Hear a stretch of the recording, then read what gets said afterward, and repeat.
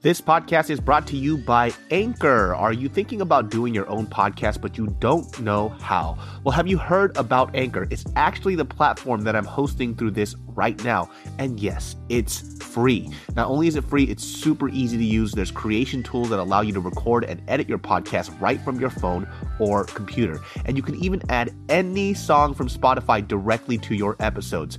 Anchor will distribute your podcast for you so it can be heard on Spotify, Apple Podcasts, and so much more. It's really that easy. And guess what? You can actually make money from your podcast with no minimum listenership. That's a big deal. So it's really everything you need in one place to make an amazing podcast. All you have to do is download the free Anchor app or go to anchor.fm to get started today. All right, in 5, 4, 3, 2, 1. What's up, everybody? Welcome to another episode of the Genius Brain Podcast. We got a very special guest today. I actually been trying to get you on for a minute. I just haven't hit you up. Okay. It's because I always see you're busy with, first of all, you like building cars and shit. You got Fight Academy.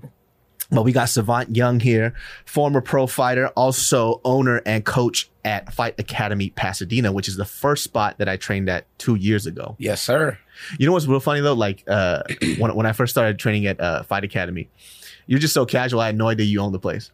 Yeah, you know what?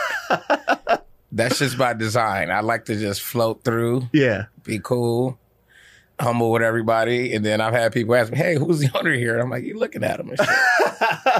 Like, you're always just kind of casual and chilling back. And then Nick was like, oh, he actually owns the spot. I'm like, oh, just mad quiet. Yeah, but you know what? You don't want to be that dude, right? You're not trying to be that, like, douchebag dude that's like, hey, man, you know I'm the guy, right? Like, yeah. I'm the guy. Yeah. No, I'm good.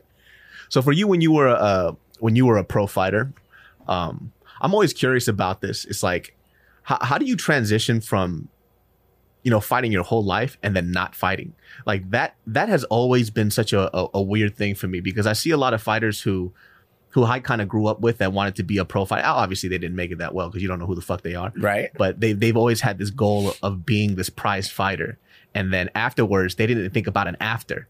And so they kind of go down like this spiral. And I don't like, how did you kind of transition out of fighting into doing what you're doing now?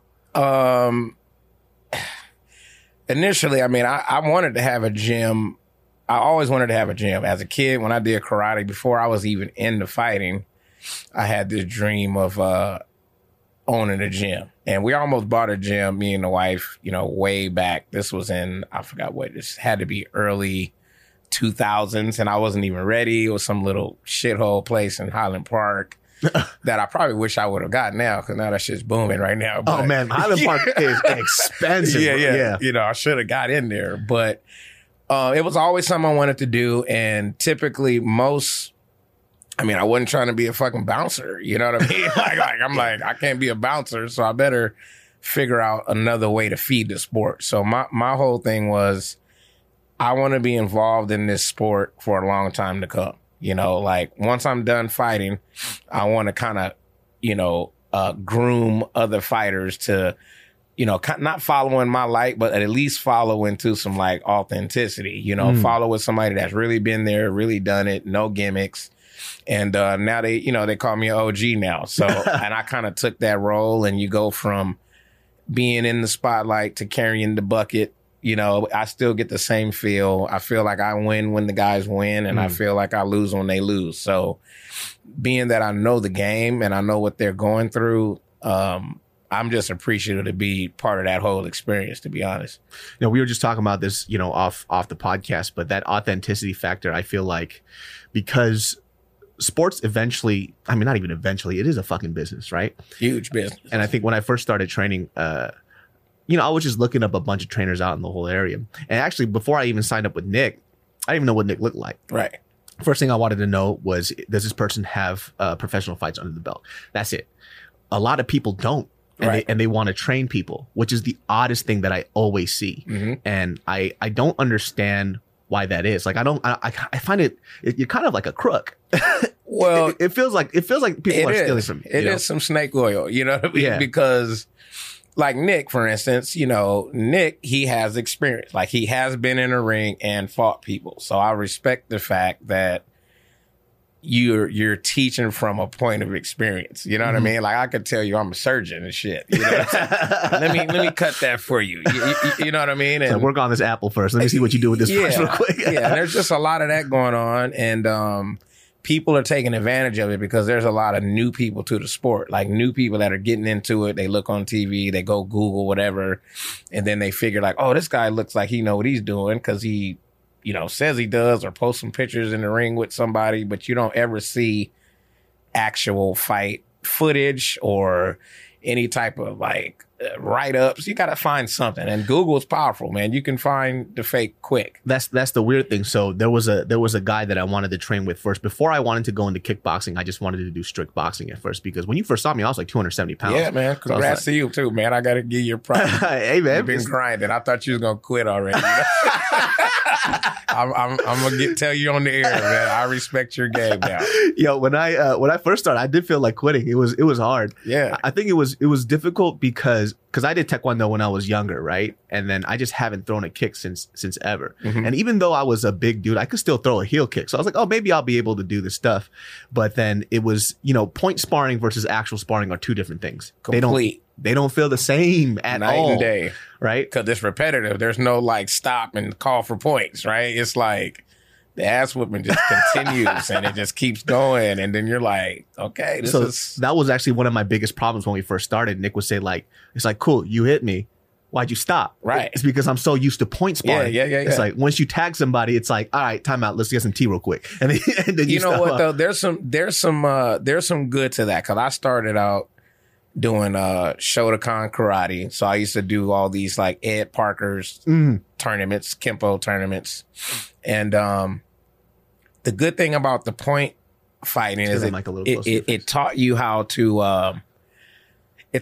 go for clean shots. You know what I mean? Yeah. It taught you how to set up things. It had to be clean. It couldn't be just throwing whatever. It had to be solid. So it kind of taught me that. That was the one good thing I took from it, until I ran into somebody that actually was a kickboxer, and I tried that and just got touched up, and I was just like, it was weird and shit. So then I knew like, man, I got to learn how to actually do continuous fighting instead of the point fighting. And then I just started searching for that, man, and I knew that was like the full form of fighting was like, till one of us says we don't want no more. What was the point where you decided that you wanted to be a professional fighter? Because I think a lot of people feel like they can until they, get on a mat and they get their ass whooped. I mean, for me, I had a dream of it. I mean, I watched, like most of the guys my age, we all watched the early UFCs. I was a big fan of Pancrase in Japan. Oh, yeah. And Shudo. We used to go rent VHS tapes of Shudo and Pancrase and watch all these videos thinking like, man, this is dope. And I was in high school, and we literally would get videos, get books. We would go out in the backyard and try to practice what we saw. We were literally trying to learn from books. They had pictures of sequences and shit. We would try. You had like those ancient Chinese scrolls. Oh my God, it was crazy. With the fucking handout. It was hilarious. No, on the real, there was a time, my wife could confirm this. There was a time that I used to just legit wear the Kung Fu gi outside and shit. On the real. Like that was my thing. Like that was way back. You remember that shit? Yeah. Yeah, with the little slippers and everything. That's fucking tight. Jim Kelly style. On the real, man. But nah, man, this game is I love it, man. This is a part of me. The fighting came up. I just didn't want to work no more, man. I went to camp. The day that I made the transition was I was in camp in Big Bear with Quentin Rampage Jackson, Josh Barnett, Tito Ortiz. Damn, dude. I was in camp with these dudes for a few weeks, and they were making good money, right? I was just living this life with them. I was, we had a shift there. We had coaches getting up in the morning, making us go run, come home. Food was made. Here's all your supplements. Here's this.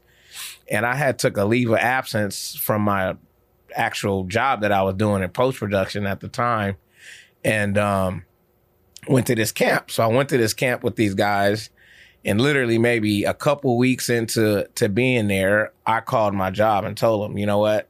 I'm not coming back. Because I Oh, saw shit, how that's- they were living. And it was, I believe it might have been my 30th birthday. I think it was my 30th birthday. Rampage's birthday was a day after mine. I celebrated my birthday in camp with them, and I literally just quit my job. I didn't have no fight. She thought I was crazy as hell. My wife was like, "What's wrong with you?" And she stuck around after you did that shit. We still here. You know what I'm saying? We still here. So, yeah, man, I quit my job. And at that point, you know, I saw Rampage getting ready to make, you know, he might have made $400K for that fight when he fought against Matt Lindland here. Man, that's how much they used to make back then. That's crazy. Yeah, he made some decent coin back. Rampage made decent money back then. I ain't gonna lie. And I saw that happen. And I saw the work that was being put in, and I was doing the same work. I'm like, man, I'm running the same hills. I'm doing the same sparring rounds. I'm doing this with you guys. So I wanted to just take a shot at it myself, man. And literally, it was probably best decision for me, because I know if I didn't do that, then I probably wouldn't be doing this shit right now. So who kind of mentored you at that point then? Because I feel like it's kind of hard to jump into something without somebody really guiding you and kind of helping you out in that kind of sense. I had a few different mentors. You know, coming up, I had the person that introduced me to the sport actually was a guy named Joe Charles. And Joe Charles fought in UFC like 1 through 4. Okay. This guy kind of took me under his wing, you know, and brought me up. And then I went and trained. I used to train with all the Armenians out in Hollywood under Gokor Savician. So I trained with a lot of good guys. The last coach, though, who I was in Big Bear with is, you know, my current coach now. I call him a brother of mine, a coach of mine. His name is Antonio McKee. Whose son is AJ McKee. That's in Bellator. Yeah. That's my brother, you know, and like AJ is like a nephew to me. So we became really tight. And he was the guy that always thought like, you know, an in shape savant that comes ready to go can beat anybody in the game. So he would always feed me that and tell me what I need to do. And, you know, he'd try to drag me to church and shit. You know what I mean? He was that guy, you know, so I knew he had my best interest in mind. So if I had to like single it out to one person that gave me that drive, it would definitely be McKee. You know, it's interesting because I always wonder too, you know, maybe you can give some perspective on this. It's like, I feel like sometimes like MMA reminds me of basketball in the sense of there's a lot of players that I follow in basketball and there's a lot of people that I follow in MMA. And I feel like a lot of fighters kind of have all the pieces to be very successful, but it's just like a game of like inches, right? It's because it's hard to say when I look at somebody who's in the UFC and then somebody says that guy's trash, but it's like for example, there's a fighter that I really, really fucking like. Okay. And you know, I might like him. Who is it? It's Kevin Lee. Okay. I fucking love Kevin. I think Kevin Lee can have a belt. Yeah. Right? There's a lot of people who disagree with that. This is a good one to put into that perspective, actually. Kevin Lee. Because they see him lose a couple of times. Right. But every time I seen him lost, he had like championship material. Yes. Right. It's just, you know, during the time when he was losing, he didn't have a coach. He didn't have a focus. Right. And he was a little too much in his head. I think the in your head part for most of us fighters, you know, we got issues, man. Most guys that are fighters, a lot of them got father issues or some sort of like no male figure. So the fighting becomes your thing, right? And you're like revered by people. So you want to do it and you don't, you know what I mean? You get into this, like, I love this, but fuck, I got to fight, but I'm making money doing this. Yeah.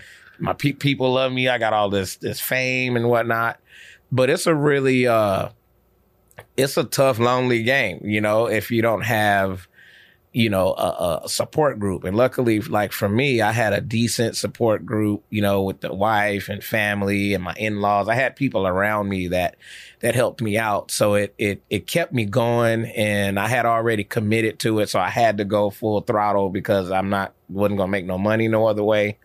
But I think for some of the guys that don't make it, you know, it's like who's to judge that, right? Like they get like Kevin Lee, for instance, you know, he's championship material. He's fighting at a very high level. His last fight was fucking, I thought he killed a dude. I thought that was one dead. of the I thought the dude was dead. Yeah, that head kick was Jesus amazing. Christ. And it was funny because when we were watching, because we all know he could wrestle. Yes. So he had that really low stance. So I didn't expect him to throw that high kick. Man. It threw me off. Man, it was so impressive. And that kid that he was in there with was a pretty good wrestler too. I think he was undefeated. Yes, and he's a good wrestler, high-level wrestler. And I think that was a reason why he went that route, because you got a guy in there that both can wrestle. They're expecting that. And this is MMA, man. So this is the beauty of MMA. You don't know how it's going to work. You don't know what's going to come about, but all you know is you got two people in there and somebody's losing. He head kicked the living shit. I saw his spirit come out the back of his head. Man, I thought he was dead, bro. I legit thought this kid was dead. Because he was leaned up against the cage with his hands down like this. Oh, my God. He slumped him. It was fantastic. I'm not going to lie. It was really fantastic. This podcast is brought to you by Skillshare. What is Skillshare, you ask? It is an online learning community that offers membership with meaning. Skillshare offers classes designed for real life so you can learn the things you want at your pace based on your busy routine. I love it. I know a lot of people out there want to make films for fun or maybe even as a side hustle. There's a lot of classes that you can take that Skillshare offers that I know a lot of people would enjoy. There's even a course called Video on a Budget because a lot of people are broke and they just want to make film. And even a course for iPhone filmmaking because everybody has a phone. I enjoy these classes very much. Explore your creativity and get 2 free months of premium membership at Skillshare.com/brain. That's 2 whole months of unlimited access to thousands of classes for free. Get started and join today by heading to Skillshare.com/brain. That's 2 free months of unlimited access to thousands of classes at Skillshare.com/brain. Because there's people like Kevin Lee, and I'm trying to see about somebody else who I'm kind of sad that he's going to retire from MMA, was Khalil Roundtree. Yeah. Because after he fought Eric Anders and I saw what Tiger Muay Thai did for him, and he was just eating up his legs with those low kicks. I thought, he's transformed a lot. And then he's just like, I'm done after this last fight. It's tough, man. I mean, and hopefully he got something else to fall back on. I'm thinking nowadays it seems like the fighters are a little bit more into like diversifying what they do. A lot of these kids are college educated now. It wasn't like that before. Guys are I just fucking fight. Yeah. Now these dudes understand that it's a business. They understand that they have a draw, or they can create this image online or whatnot to where they can market other things. Like when I was coming up, it was none of that, dude. Like you had to fuck somebody up. You had to build your name and you had to fight credible opponents. That was the only way that you could really build yourself up, was taking tough fights. Yeah. And that was kind of the route I went. Like I didn't have like the absolute most spectacular record, but I was respected because if you looked at the opposition that I faced, most of those guys, people in my era, they didn't want to fight those dudes. Well, I was kind of shocked. You actually fought at 155. Yes. Right? Yes. You out of your mind? I'll tell you what, I fought at 143 pounds. I was ranked number 9 in the world at 145. When you, I didn't know too that the Mike Guyman knockout that you had was your last fight. That was it. That was your last fight. That was my very last one. And you want to talk about killing somebody? Yeah. I thought you killed him. Yeah. I wanted to, but that was my first Bellator fight I've ever seen. Oh, you were there? That's why I remember it. Oh, that's cool. Knocked the living fucking shit out of him. It was a lot of emotion riding on that one, man. I had, recently lost my mom before that fight. Shit. And I was kind of, I was just on one. I was in a little tailspin for a minute. So they reached out to me and was like, I needed something at the time. And they hit me up asking me if I wanted to fight here at home. And I was like, I'm with that, And they offered me Mike Guyman. I knew they were trying to build Mike Guyman up. And I thought, man, I'll dust Mike Guyman off, dude. Like, let me get that one. So I actually had a 3-fight deal with them, but I told myself and I told my family this would be the last one going into it.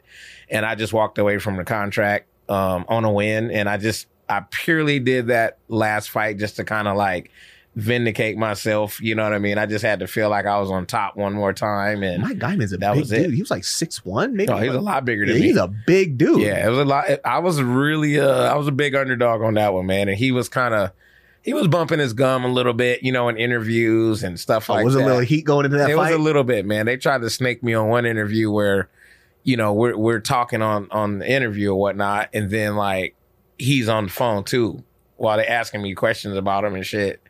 they're like, oh, by the way, Mike's on the phone now. I'm like, oh, they're trying to set some shit up. Yeah, I'm like, okay, well, I said it. You know, that's what I'm going to do. So it was a big win, man. It was a good fight. I was actually losing the fight. I lost the whole first round. And we kind of knew that was going to be the case, that he was going to come out, go hard for a first round, and then he'd probably gas because of the weight cut. And well, he kind of jumped in really awkward into your hit. He did. And then he got cracked. He did. And then you just add a little sugar to that. Yeah, man. That was like that extra, like, I told you, bruh. What was he saying? What was he saying prior to you guys fighting?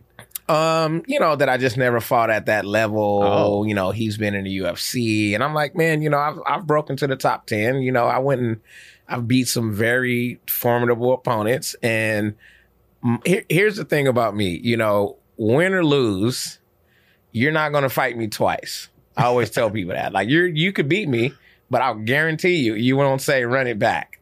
You know what I mean? Yeah. And he was one of those guys, and that was like, that retired him. That was it. They actually put I was on the Netflix thing came out called The Hurt Business. They were talking about that whole deal and that whole fight. And what was that documentary about? It was actually about the injuries in the sport. You would be highlighted. Yeah. I heard that fool's brain fluid leaked out of his head. Yeah, they made me out to be a fucking villain. They didn't even call me and ask me about the shit. That was the cold part. Oh, really? They could have called and asked me. I could have told them that I felt terrible, because I did feel terrible. My family know I felt really nobody bad. feels great about that shit. Nah, once it was over, I was like, fuck, because he had to actually go to surgery from the arena. Like, we got to take you in right now to go fix some shit. And once I saw the documentary, I thought, man, they really played me out to be the bad guy.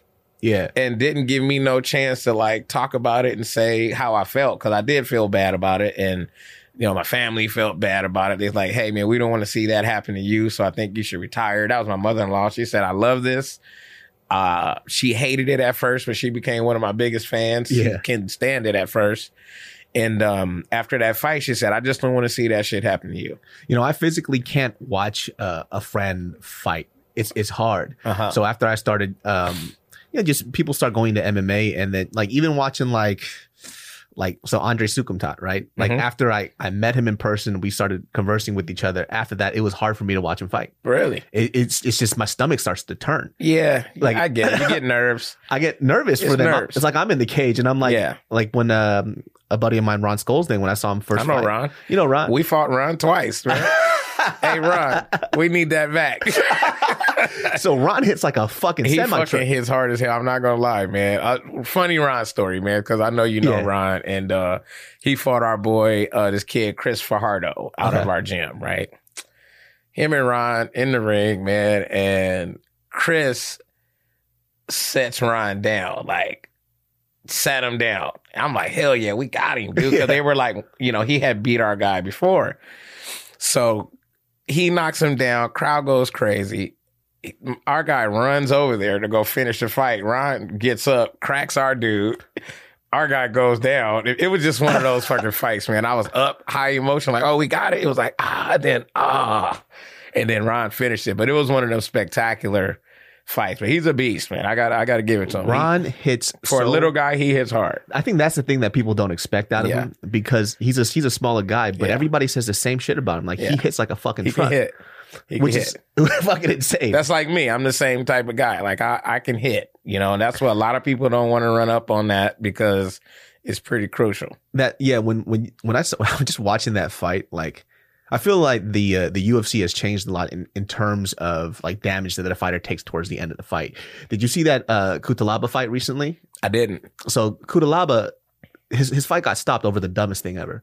He was kind of rope-a-doping a little bit, just kind of he was pretending like he was dazed. Okay, right? yeah, playing around, and they stopped the fight. Wow, stopped the fight. I forgot who the fucking ref was. I know. I'm like, man, I hope he wasn't my boy. I doubt it. Herb Dean, it's not Herb Dean. No, Herb Dean would never do that shit. Right, Herb Dean. He's one of the best refs in the game. Hell yeah. But it was literally the dumbest thing I've ever seen, and I've never seen it like. I think it's becoming more and more like this, where I think they're trying, because the company's getting bigger. I think it becomes a little more serious when people get more seriously hurt. Yeah. So he was just kind of like in and out. Yeah. But he got head kicked from what I remember, And then he got a little dazed. He was still on his feet, but he was still exchanging. Right. And then there was a couple more head kicks, but he blocked all of them. A lot of these hits were missed. And then he was kind of just pretending a little bit, just throwing a little haymakers. And they just stopped the fight. And everybody was like, what the fuck what's going on? Yeah.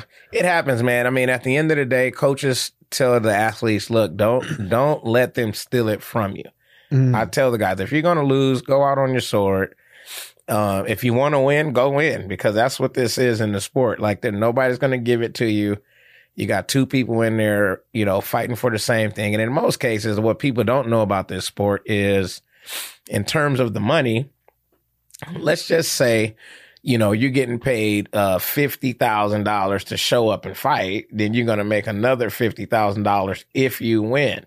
So they always dangle that little carrot in the front. So sometimes, you know, you get those guys that go in there and get after it because they're like, hey, if I lose here, that's a $50,000 loss. You know what I mean? Like, you're still getting paid, but they always kind of they incentivize it, like how the UFC do with the fight of the nights now, the knockout of the night. So they're trying to make for action. You know, they're really trying to push the action, push the KOs, push the submissions, which I like, you know. And the UFC culture, as opposed to like Japanese mixed martial arts, two complete different animals. You know, the Japanese scene, they're a lot more into watching the technique and respect. You don't hear people in the background talking about fuck him up, and you know, you don't hear that in Japanese. I saw that in when I started watching One Championship. When it was going to the ground, everybody's cheering their ass off because I feel like they might be a little more educated in the sport, so they could see what's happening. They respect it. Yeah, they just respect it, and they know what you're doing, because a lot of the people, you know, overseas, this is just really, you know, interwoven. It's in the fibers of what they do over there. You know, when I fought in Japan, I'll never forget, you know, going there to fight and walking out, looking around, and in the front row, there was like 6 women. I swear to God, they looked like they had to be in their 90s. You know what I'm saying?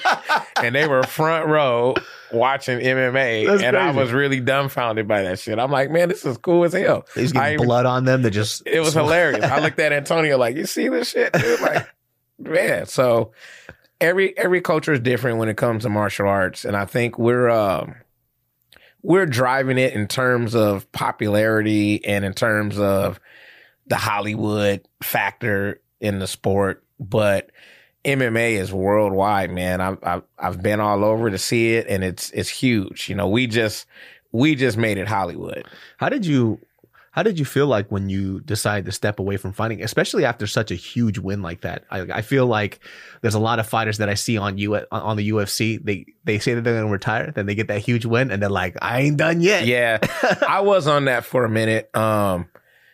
I thought about it, and then, you know, the business part kicked in, and then it was like, all right, do I still want to like go back to dieting and shit? Do I want to live that life? 'Cause it was pretty heavy, you know, for me to like maintain being in shape. You know, I like to eat, I like to enjoy beer, like I like to be me, and I've done it so long. I was over the whole.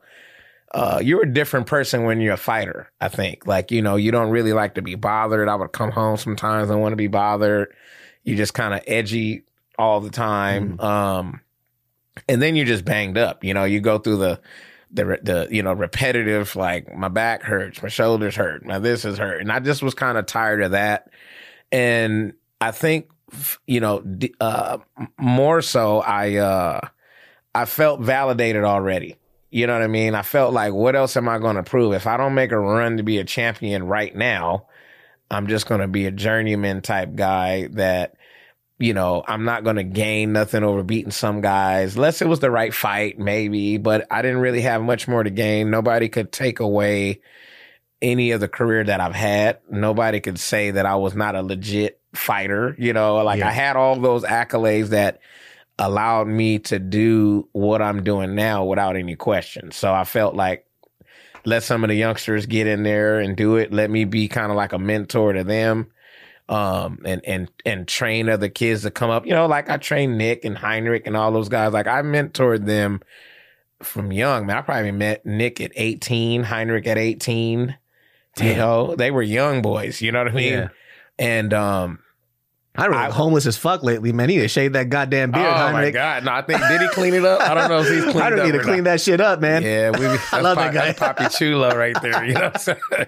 Yeah, man. But I fell into this role and it feels good. Like I do like it. And the thing that I get to do now is I get to beat up on them and they can't complain. You know what I mean? Like, here it is, the old retired coach out of shape, still in here kicking your ass, and you can't really complain about it at all, you know? So I'm all right with that. This podcast is brought to you by Fiverr. Shall we talk about finding freelance talent for your business or project? It can be hard and time consuming, but thanks to Fiverr, it doesn't have to be a struggle. What kind of service can you find on Fiverr? I don't know. Copywriting, web programming, film, editing, graphic design. There's so much more because it's a freelance jungle out there, and Fiverr will help you navigate through it. It is that easy to find someone and get what you need. I have used Fiverr to help me find graphic designers for album art, even help develop menu designs for my business ventures. It's so easy and straightforward. A David So can do it. Now take 5 and check out Fiverr.com and you will receive 10% off your first order by using my code GB. It's so easy. Don't waste any more time and get the service you deserve by going to Fiverr.com, code GB. Fiverr, it starts here. Did you ever feel like you really wanted like a championship belt around your waist? Was that a huge goal of mine when you were fighting? You know what, man? The funny thing is, if it came about, I was okay with it, but it never was really like my ultimate goal. Like I was just trying to eat, man. Honestly, I was trying to eat, take care of my kids. I got 2 kids, you know, so we were trying to build a family and to pay for a family through fighting was tough as shit. So I was more or less just trying to stay busy, you know, make sure that I stay consistent with fighting, you know, and, one good company that helped me out was when I fought for the International Fight League. When I fought for this league, which is kind of like what's the other team one now? PFL? PFL, yeah. Yeah, so it's like it was like the PFL before the PFL even happened. This was in 07, 08, I think it was. And they paid us a salary monthly. You know, they took care of us. So we went and they got a sponsor. So it was really like a good deal for me. And I was eating. I was taking care of myself. And I didn't really care about the belts. I just was a fighter. And that's like, oh, you want me to fight him? Okay, cool. He thinks he can beat me. Okay, line it up, you know? Once I broke into the top 10, I kind of thought like, man, I'm in the top 10 right now. Maybe I can, you know, do a little more. And I took a tough ass fight right after I got into the top 10. You know, I fought Takashi Inoue, who was ranked number 2 in the world at the time. Okay. I beat him. He was ranked right under Uriah Faber. They was trying to make that fight at the time. How'd you beat Inoue? I choked him out. Oh, shit. Yeah, I choked him out. And right after I beat Takashi Inoue, I fought Mark Hominick maybe I don't know, 5 months after that, you know, and that was a really tough fight when they did that big Affliction show.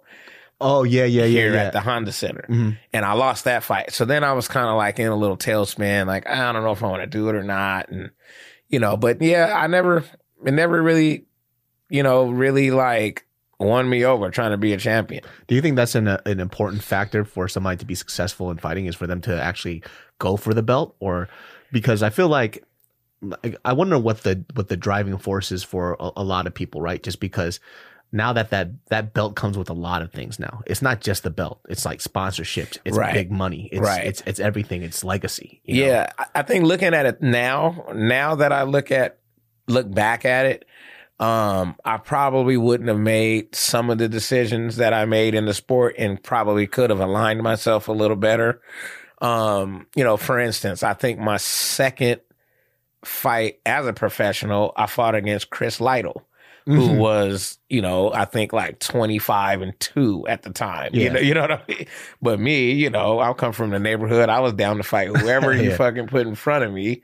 And I took fights like that, you know, fights that I thought I could win and I could have because I was always one punch away from being a champion. You know, like I land one shot that's what it was going to be. So looking back at it, yeah, maybe I could have structured it a little bit different. But then at the same time, you know, champions come and go, and sometimes they're just not the best champions. And I think in my era, I might not have been the best champion. You know, some people are, they're just not ready for it. You know, they're not ready for it. You look at like a John Jones. Some people aren't ready for that limelight. Hitting pregnant women and the coke and shit like that. Some people are not ready for it, you know? And me, I was more of a like, it took care of me. So I respected it because it allowed me to not put on a suit and tie. Yeah. You know, and as long as I can do that, I was cool.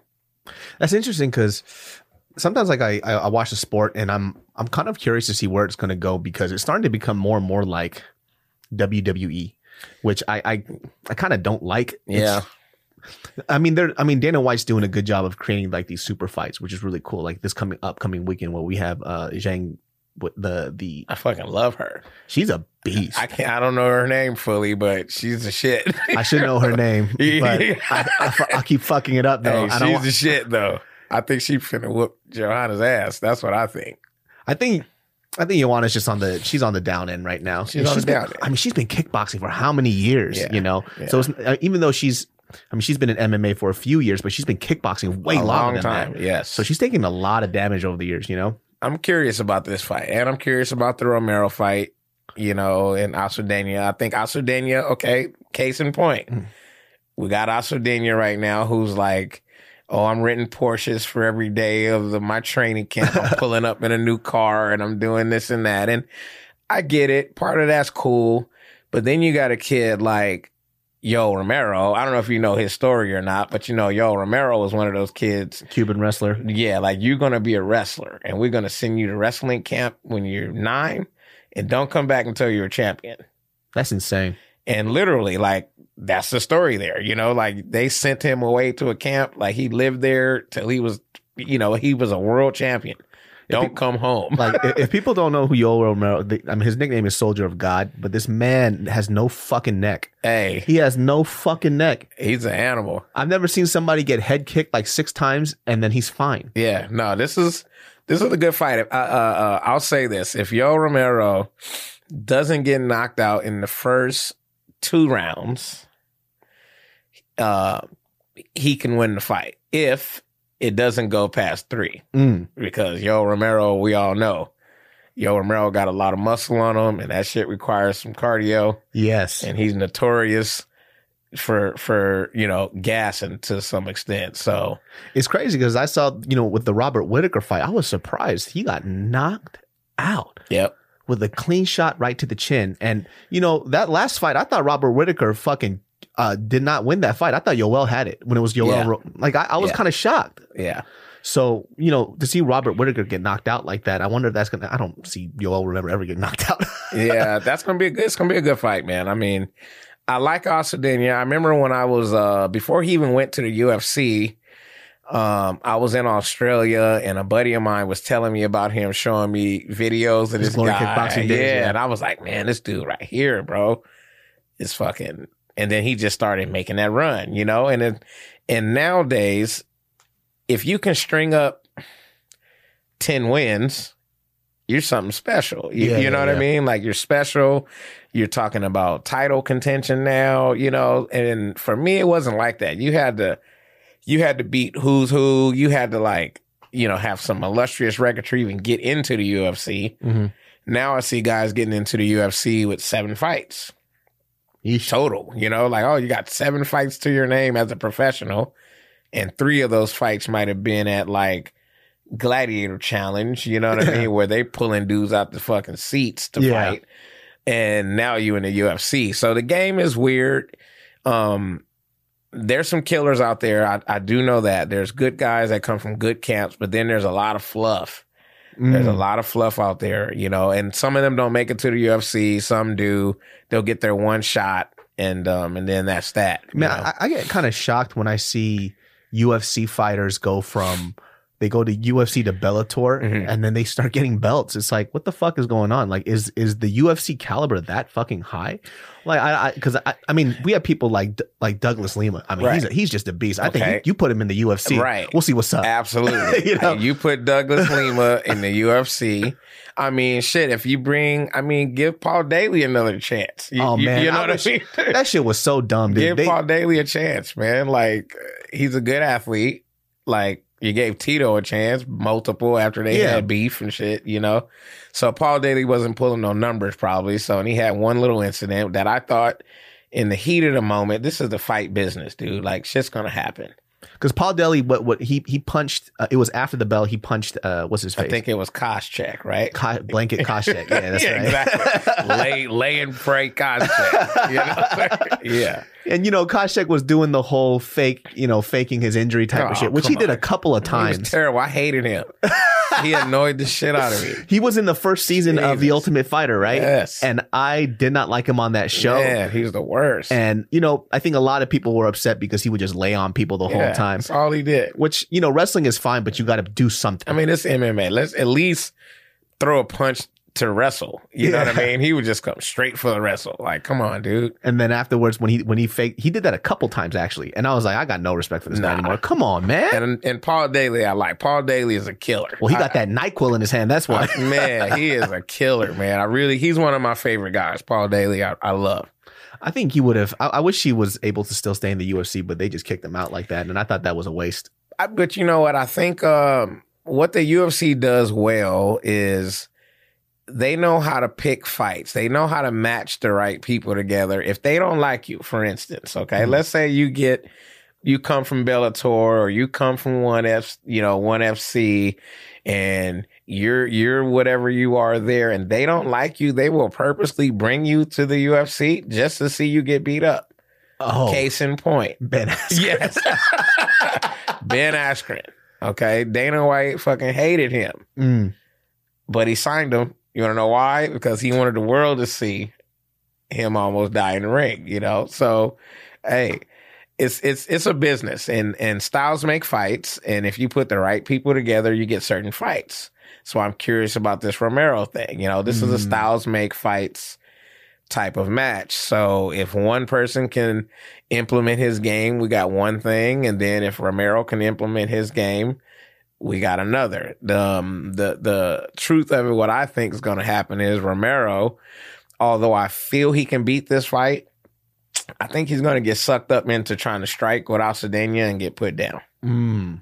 If he doesn't, because I know Alcedena doesn't have the best wrestling. That's not been his thing. He's a striker by trade. And I think he's only been taken down like once or twice. Right, because he has good movement. He has great movement. You know, but I mean, you know, he is going to be in there with Yoel Romero, who I think is a different beast. That's a different animal in terms of takedown. You know, I know he fought Whitaker. I knew Anderson Silva wasn't about to take him down, and all the other guys. You know, so if we had somebody that we could consider a formidable opponent in terms of taking him down, I think Yoel Romero is going to do that. If Adesanya takes down Yoel Romero, like, I think that kind of solidifies his like validity, right? Absolutely. Because I mean, 100%. It's just like he's fighting like he wants top people too, which is what I really appreciate about him. He doesn't duck fights. He goes, well, I'll fight you, but you can't. I'm not just gonna do it at a drop of a hat. Like, like, let's set this shit up. I'm gonna get a training camp. I'm gonna fuck you up. Promote it. You know, get the little UFC embedded. You know, do the whole little hype show, because he knows who he wants. He wants after Romero, he wants to go against Paulo Costa. Okay, which that motherfucker, if he's not on gear or roids at all, I don't know what the fuck is in the water. Because he is an animal. He don't look human at all. Yeah, you know, man, the sport has evolved though. Honestly, the sport, just like any other sport, you look at, you know, athletes.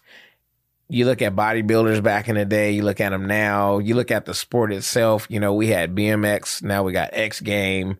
You had boxing, you know, and wrestling, now we got MMA. So the sports just progress. And then you got kids that are younger and younger that are setting out to do this as a profession. So when you get that, you got these crazy ass parents that are elitists. You know, I'm going to put my son to go train in this. He's going to wrestle. We're going to just take him out of school and homeschool him. Like, I know parents that do that with kids. Like, we're going to take our kids out of school because they're going to be jiu-jitsu champions. And I'm like, man, you just really, you know, are structuring your kid's life. I was almost one of them. I was trying to do that with my son. You know, like, you're going to be a boxer. We're just going to go on this run. And it wasn't really what he wanted to do, but I had it in my eyes. This is what you're going to do. So these kids now, physically, they're tougher.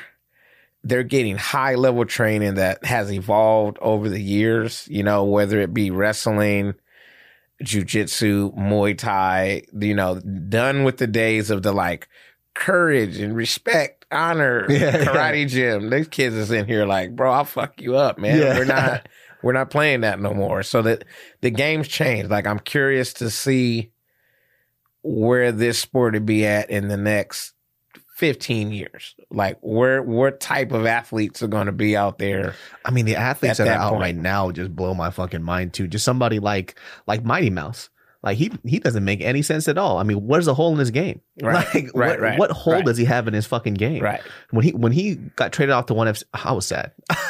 But you know what? I thought that was the place for him. It's a better look for. I mean, they have more people in his weight class that he could. It's a way better look for him. And they're giving him some trouble over there too. It's not easy fights. No, those dudes are tough out there, bro. Not easy fights. You got all these kids coming from Thailand. You know, you got some real strikers in ONE FC. You know, we just had a guy that he lost, unfortunately. You know, one of our boys, he kind of reps the gym a little bit. This kid Mustafa, he fought against Akiyama. I don't know if you saw that one or not. I didn't see him, but I know Akiyama's. Yeah, you know Akiyama. Yeah, he was whipping on Akiyama's ass for a second, and then Akiyama called in the Scud missile. It was night, buddy. But that's the thing, though. It could always change in a fight. Like, you never know. That's why, like, I think like betting on MMA fights are one of the scariest things. Hell ever. Yeah, it is. Because you don't fucking know what's gonna happen. You don't know what's gonna happen, and it's it's so sporadic. You know, you can slip on a banana peel and that's the end of your People thought that fight. fucking Masvidal was going to get wrestled to the floor by fucking Askren. And he knocked his ass out in 5 seconds. I'm not going to lie. I was one of those people. I was like, man, why did you put him in here with Ben Askren? And man, when he went over there and just... When I saw the Robbie Lawler fight between Askren, and I arguably thought that he was knocked out, and I thought they were just going to call the fight. I was mad at that one. I was a little upset. Because my boy refereed that one. He was knocked out. I was like, how come... Call this. Yeah, I thought they were going to stop that one. Yeah. Honestly. And then when I was like, I got so upset because I was like, that's not an L on Robbie Lawler. That's not an L. Yeah. No, I'm with you. I thought they should have fought again. For sure. But, you know, Askren don't want that shit. He didn't want that smoke. No, he did not want that smoke again. Like I said, you know, you may win, but you're not going to fight me again. Exactly. You know? That's what Robbie Lawler is. That was it. You know, your fighting style actually kind of reminds me of Jeremy Stevens. Like, yeah. Jeremy Stevens. I trained with him a little bit too, man. That's my boy. Like people always look at Jeremy Stevens and they say like he doesn't have the best fighting record, but I guarantee you he gets asses in seats because I want to see him fight every time. He goes. His last fight was great too. That fucking dude goes, man. He scares the shit out of me, man. Yeah. He's the funny thing about Jeremy Stevens, he's one of the coolest fucking dudes, man. Like, really? Cool. Like, sit down and chop it up with you, man. Ask about the fam. Just cool. Want to buy your lunch. Like, cool dude, man. You wouldn't think he is such a killer like he is. Like, you would just think he's that dude, right? Like, oh man, don't talk to him. Don't do that with Jeremy Stevens. He's like way cool though. I would never see that because when he's in that cage, he looks like a serial killer. Yeah, no, he's crazy as shit. Yeah, when he fought, even when he fought Aldo and he lost because of that body shot, he was doing well. Yes. He was piecing up Aldo pretty hard. He really was. And it's just that. First of all, Aldo's hands are the size of my face. Oh, why the fuck is his hand so? He looks like Mickey Mouse. Hey, he looked pretty damn good his last fight too. I gotta say. I didn't think he lost that one too. I was upset. I was upset. I don't think a single person was happy with that. I was upset. There's been a lot of fucking weird calls. Like, I don't understand what's going on in the UFC right now. Well, you know, it depends on where you fight. You know, when you go to like Texas, for instance, you know, you got boxing refs that are doing MMA, and a lot of these dudes don't like MMA. I remember fighting in Texas, hearing them say, man, how come they on the ground so long? How come they're doing this? why they always wrestling? Why don't they just get up and fight? You know? Oh, really? It's crazy, man. So it's not, and these dudes are like, they don't leave from the commission, man, until they retire or die or some shit. Like a lot of these guys are long time. Like, you know, we still got Gene LaBelle. You know, we still got Gene LaBelle judging fights. Gene LaBelle is I old love as Gene fucking- LaBelle to death. I love him to death. But you can't be judging no more fights. Can he even see? How old is he, man? He's You like, can't judge fights. Just My come man's like- sign some autographs. You know what I mean? Check the gloves. Just do something else. yeah. Be a part of the sport, but you can't make a break, because some of these guys are really not necessarily damaging their careers, but like you may be on your way and you get a bad call and then you don't get that title shot because you lost a fight due to something. So You got to go backwards. yeah, you got to have competent refs for one, judges 100%. Did you watch that Wilder fight though with Mr. Tyson Fury? Oh my God. Yeah, I did, man. That was hard to watch for me. you were rooting for Wilder, huh? That was, I mean, I like them both. I'm not going to lie. I like Tyson Fury. I think he's good for the sport. You know what I mean? He's a proper dude, you know, proper Englishman. You know, he looked like you know what I mean? He's not the typical like prototype fighter, but he can thump, dude. And I'm okay with that, you know? And Wilder is, you know, he's rash. He Till this has day, that man. little air. Yeah, till this day. Till this day. Till I this love day. that about him, you know, and he's a killer. I mean, you've seen his record. Every 40 KOs. Every fight by KO. That's KO. crazy. Like, who has that kind of record? You know? Insane. So I was a little surprised by the fight, and then, you know, all the hype afterwards, all the conspiracy theories that are out. So now they're talking about Tyson's gloves. You know, I don't know if you've seen that one. They were saying, Oh, that was from the first match though, right? no, they said in both that somebody else that he was throwing that flicker jab with the loose glove. saying that the padding was out or some shit. It's always something, you know. And then, of course, Wilder talking about, I actually agree with Wilder on the fucking Transformer suit. Yeah, what the fuck was What that the about? fuck was he doing, dude? I'm like, you didn't, man, it was terrible. Well, I thought it was. I mean, first of all, I heard about this from somebody else, but they said that on the Joe Rogan podcast, he says that he trains with the 45-pound vest, and it's Really? and it feels like nothing to him. Oh, no, So- he was lying like, So when he said that, it's like, yo, you already put it out publicly that 45 pounds is nothing. Nothing. It's like a grain of rice. Yeah, no. And so you got that shit, and then you come out looking like, I don't know, bejeweled I Black don't know what he Panther. was doing. I don't know what the hell he was doing. I was mad at him, bro. Yeah. You know what the funny thing is when I see fighters do that, it's like, yo, just wait till you lose and that fucking suit look mad goofy. Exactly. so when I watched the walkout, I thought, man, Tyson is being carried to the ring. He's not wasting a fucking drop of energy. Smart man. I said, he's just floating to the ring right now. And then I watched this jackass walk out with his suit on, dude. And I'm going, man, what is this suit you wearing? You know, and I didn't know if it was heavy or what. Damn near 50 pounds. But Tyson's in the ring this whole time, chilling, loosening up, getting ready, talking to his coaches, getting instruction. You know what I mean? He's already kind of doing his little ring walk. And, you know, Wilder just had to jump in, unsuit, let's go. Oh, And that's what we got. That's what we got. I mean, what was his coaches thinking though? I mean, I think about that because I mean, I don't know about the coaching side, but I feel like if I was in somebody's corner and I said, hey, get that fucking suit off, you know, it's 50 fucking pounds, and warm up properly because this is about to be the fight of your life. You're fighting to defend your belt. I'll tell you what, if I was his coach, he wouldn't have wore that shit, period. I would have like, cut all the gimmicks. You're the champion. Okay. You haven't lost. Don't just go in there and do your job. That's it. Like, fuck the little hype show. Like, I know he does it every fight, but like, be like Mike Tyson, man. Mike Tyson used to walk out with the towel over his head, man, ready to kill somebody. Mike Tyson was, because I wasn't into boxing at the time, so everything I've seen of Tyson was after he retired. Oh, my God. I didn't get to live a lot of his fights. I lived that, man. It was such a great time. And then sometime it wasn't because it was only like 40 seconds and we had a house full of people and shit. Yo, I heard people You know got, what I'm saying? I forgot which Man. fight it was, but it was like a 10-second fight and Oh, people my were God. pissed because they paid so much Pissed. money. Pissed. But what did you expect from Tyson? Tyson was going to knock people out. I think what I loved about Tyson from when I saw later on was because when I watched people like Wilder and even Wilder, he's a knockout artist, right? Right. But sometimes I don't like watching him box because his shit's ugly as fuck. It's ugly as hell. I got to agree. His shit is trash. He lands one, it's over. But exactly, and that's what he's really counting on because he has that really quick 1-2. And so when I see it up until the point before he knocks somebody out, it's very unentertaining because I'm not seeing any art to it, right? No art. But it's not like when you see Lomachenko fight, right? You see Lomachenko fight, you're excited. You're like, okay, this is good. Yeah. This is another good boxer that I like. That he just took a loss to this kid. I forgot his name, but I wanted to see him fight Lomachenko. And there's this kid named Tevin Farmer. Oh, wait, Tevin Farmer. Who'd he fight? I can't remember the kid's name, but I heard he lost a decision to a local kid, some kid from like Whittier or something like that. And man, I can't remember his fucking name.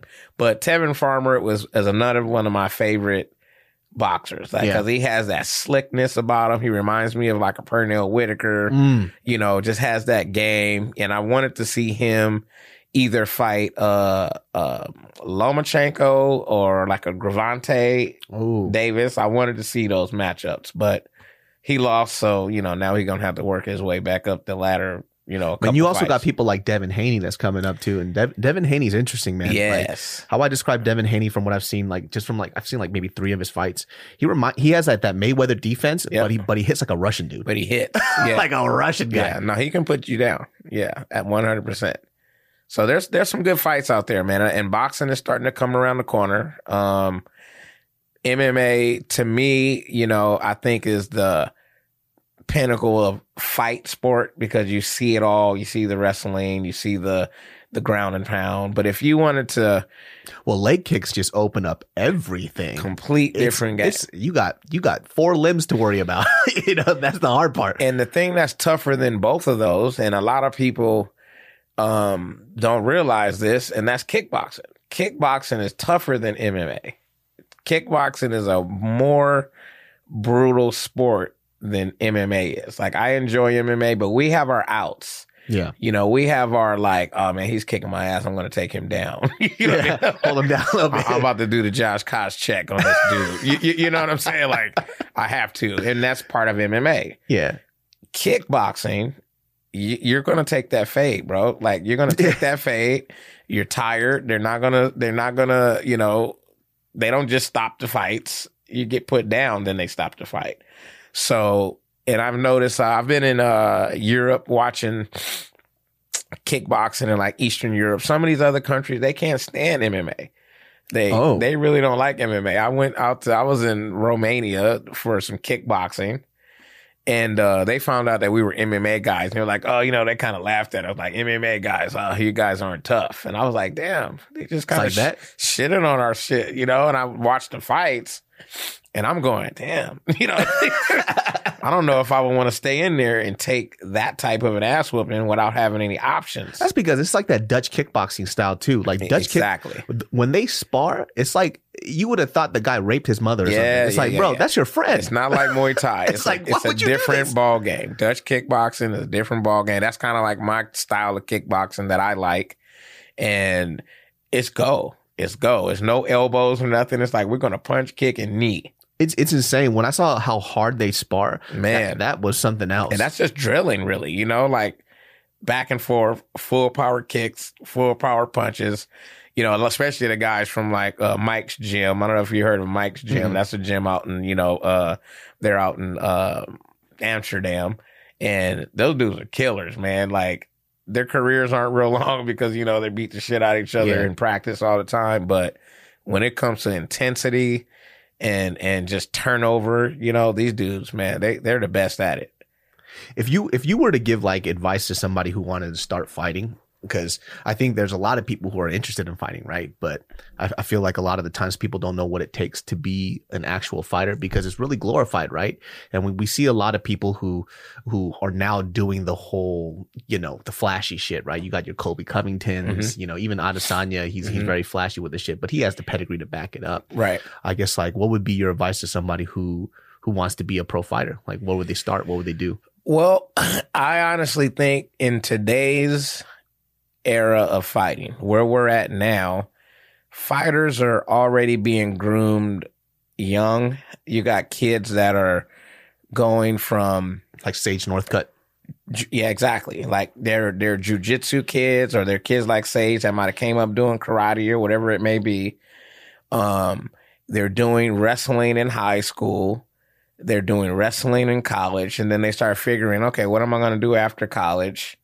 Try MMA or try some sort of fighting. I think gone are the days of, I'm tired of working this 9 to 5. I think I'm going to give this MMA thing a try. Unless you are a fucking phenom of an athlete, Like meaning Angela Hill or something like that. you gotta, you have to be on a level, you know, and you have to have this athleticism. And I think it's different for women. I think the door is still open for women to just say, hey, I want to be a fighter, and they may be able to put 5 years into training and may be able to make a run. But I think on the male side of it, if you're not a kid that has some sort of aspiration to be a fighter, it's going to be hard pressed for you to make it far. So, you know, I say, depending on how far you want to go, you may be like a lower level fighter. Yeah. You know what I mean? Like, I'm not trying to crush nobody's dreams or nothing. Because, it's just kind of put the perspective in there. Yeah, just to put it on what level you want to do it at. You know, and for me, you know, I got a lot of people that come into the gym that want to fight. And I always tell myself, I am not the one to deny anybody from their goal of fighting. So I'm realistic with them right out the gate. Case in point, Heinrich. I remember Heinrich came to me at 18 years old and said, hey, I want to be a pro fighter. No experience. I said, you know what? Honestly, man, it's probably going to be about 5 years, 6 years before you get a check for fighting. Jesus. He said he was with it, you know, and that's why I love him to death. He was with it.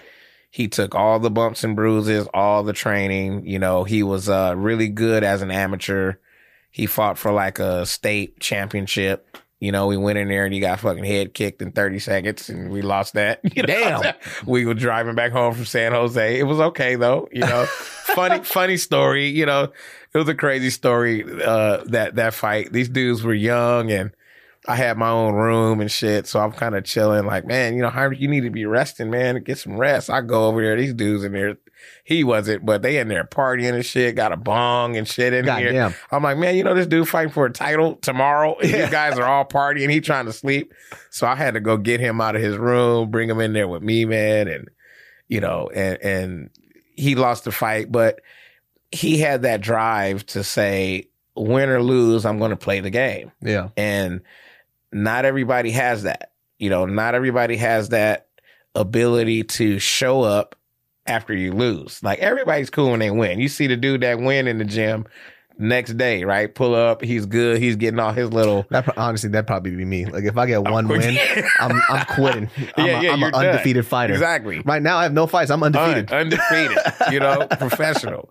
But it's hard, man. Like, I went through that. You know, I would lose fights and people would be like, oh, man, you lost. How'd you lose to him? Or, you know, people, they're shitty. Yeah, man, they're real shitty. You know, I've had my own family like that. Like, how'd you lose? And, you know, and you let him beat you. I had a dude tell me, hey, man, I lost money on you. I said, really? Oh, okay. Shit. I got my ass beat. Thanks a lot. Yeah. You should have told me who you betting for. You know, so, like, what the fuck? What kind of question is that? Like, come on. Is that criticism kind of hard to take when you're a fighter? Is that? Nah, I mean, it's like anything now. You know, like, everybody got an opinion. Everybody got an opinion. Everybody feels like you shoulda, woulda, or you shoulda did this, or it's always the armchair quarterback. Like, it's always somebody that has something to say. Because I'm not a fighter. I get annoyed about that shit. It's like you know, like just training a little bit, and then somebody's like, "Hey, try this." It's like, why don't you come in and show me? Right. You know? But you respect it though. See, I mean, I've watched you start it. I've watched you come in. I watched you when you were just starting out on it. You literally saw me at the beginning. You know. But I also, what I will say, I seen you do is I seen you continue to try to get better. Like, I seen you work on your own. Like, I was sending you messages like, "Hey, man, do this or that." You know, because I was seeing you trying to eat. You know, so I'm like, man, we got to feed this dude because it helped out a lot, though. I was like, got it. Poop. Well, I mean, I knew you were a lefty that switched. Yeah, you know what I mean. Like, I was like, oh, that's cool. He went righty, and I think that's cool. It's worked out better for you, you know, down the line. So people just gotta you just got to push those and feed people that want to do it. And I respect the fact that you're doing it because, for one, a lot of people just say they do it to a certain extent, but they never really are willing to, like, I'm not saying go be a fighter, but you've put on gloves, you've sparred, you've been hit, you've done it. You know, you take the bumps and bruises and you keep doing it as a hobbyist. Now, when you say, hey, I want to make that transition, then we lay out a whole different game plan. You got a whole different style of training. You got a whole different group of people you're probably training with, because now it becomes, we're trying to prepare you not only to win a fight, we're ultimately training you to not get hurt. And that's the part that people miss. They always think it's about the winning the fight. I'm like, the win comes from the work, but what you're trying to do is avoid getting hurt. Because I've seen many very bad injuries that people don't see in the game, you know? And that's the part of it that, you know, you don't want to wake up Monday like, man, this happened to me and I got my arm broke. I've seen dudes get their jaws broke, arm broke, orbitals broke, you know, multiple fractures and you know what I mean? So it's a tough game, and, you know, it's glorified, but it's really brutal. And I think not everybody should do it just because they feel, you know, they woke up one Monday thinking it's cool to do. I think it's very smart to kind of put that into perspective for people too, because, you know, just to go back to that advice part, it's like, I think when people want to be a pro fighter, they don't understand the scope of what it is to be a pro fighter. They don't understand how difficult it is. One of the biggest reasons why I wanted to do like kickboxing and Muay Thai was because I wanted to understand the sport a little more. Right. And it actually made watching the UFC a lot more fun, because I could see shit. You know now. what's going on. Yeah, because before I'm just like, I didn't know what was going on, and I'm just waiting for a knockout. Right. But now I see hand traps. I see setups. Yeah, you see setups. Yeah, you see head move. You see like, oh, okay, I think this round he's going to try this, you know. You appreciate it more. Yeah, I just didn't want to be like a Stephen A. Smith, you know. He's just kind of my God. Where he's like fucking punching dicks. And, man, he pissed me off with that. He pissed everybody off. Oh, my God. He wouldn't apologize either. It's like, yo, when you don't know shit, just say you don't know shit. Yeah, it's okay. Yeah. It's okay to say you don't know it. He called Donald Cerrone a quitter. I was like, I've never heard anybody say that. Oh, my God. I was mad, dude. I was like, you cannot come in here with that. 100%. It was so odd, because I was like, you literally sound like you've never watched the UFC ever. Cause man, I was pissed off at him. I was on some like, if I ever see him, I'm gonna be on TMZ. I'm about to run up on his ass. Just let him know. You know what? He just didn't get it either, because, you know, Conor McGregor came at him and said, you should apologize for that shit. Yeah. And even Joe Rogan was speaking about that stuff, and he was like, I've been a professional commentator for 20 plus years. God. That don't mean shit, bro. Nothing. Like, you've never been punched in the face. You've never trained in that type of. Well, he trained. You saw the video. We got the video leaked. That shit was so funny. I thought he would just been like, yeah, I kind of spoke out of turn on that, but he just doubled down on it. He doubled down. He doubled down. That's fucking wild. I was a little shocked about that shit, because when somebody says Donald Cerrone is a quitter, that means you've never watched the UFC. You never watched it. There's absolutely no way you could say that. This is a dude who will fight 3 days in a row for no goddamn reason. You know, I love Donald Cerrone, man. I was really pulling for Donald Cerrone. I thought this was a terrible fight for Conor McGregor. I'm not gonna lie. I was like, man, Donald Cerrone? You know what I mean? I'm an OG, so I look at him like, fuck this little young dude up, man. You know what I mean? Like, get him out of here, man. You know, when Donald Cerrone went up a weight class, he started winning again. I was super happy about that shit. I was on board with Donald, man. He was cracking all these kids who thought that they could take him out. I was like, you're trying to go through the gatekeeper right now, man. It's not that easy. I really didn't see that going the way it did. And I think what happened was, if you remember that fight, there was a little knee that blipped him. Like, I saw that. You know what I'm saying? Yeah. There was this little knee that blipped him, and nobody really noticed it. But I think that was the start of it. It was just a one little perfect little clip, and he just couldn't get his head back after that. The only reason why I assumed that, I think like Cerrone just has a little bit of problem with like head movement. He takes too much damage. And when you have somebody as surgical as Conor McGregor, I just didn't think that. I mean, not to knock on Conor McGregor, but he's going up a weight class with some big boys. Yeah. So I just thought that he wouldn't have the power to crack him like that.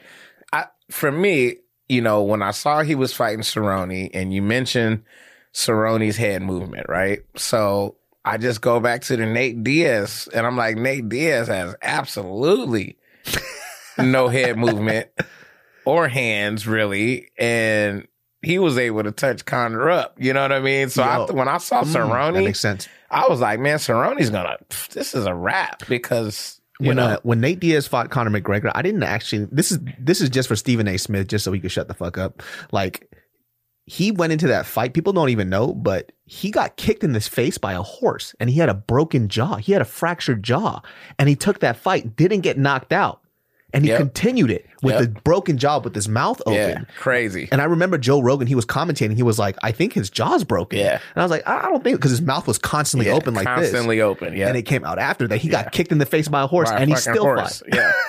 Yeah.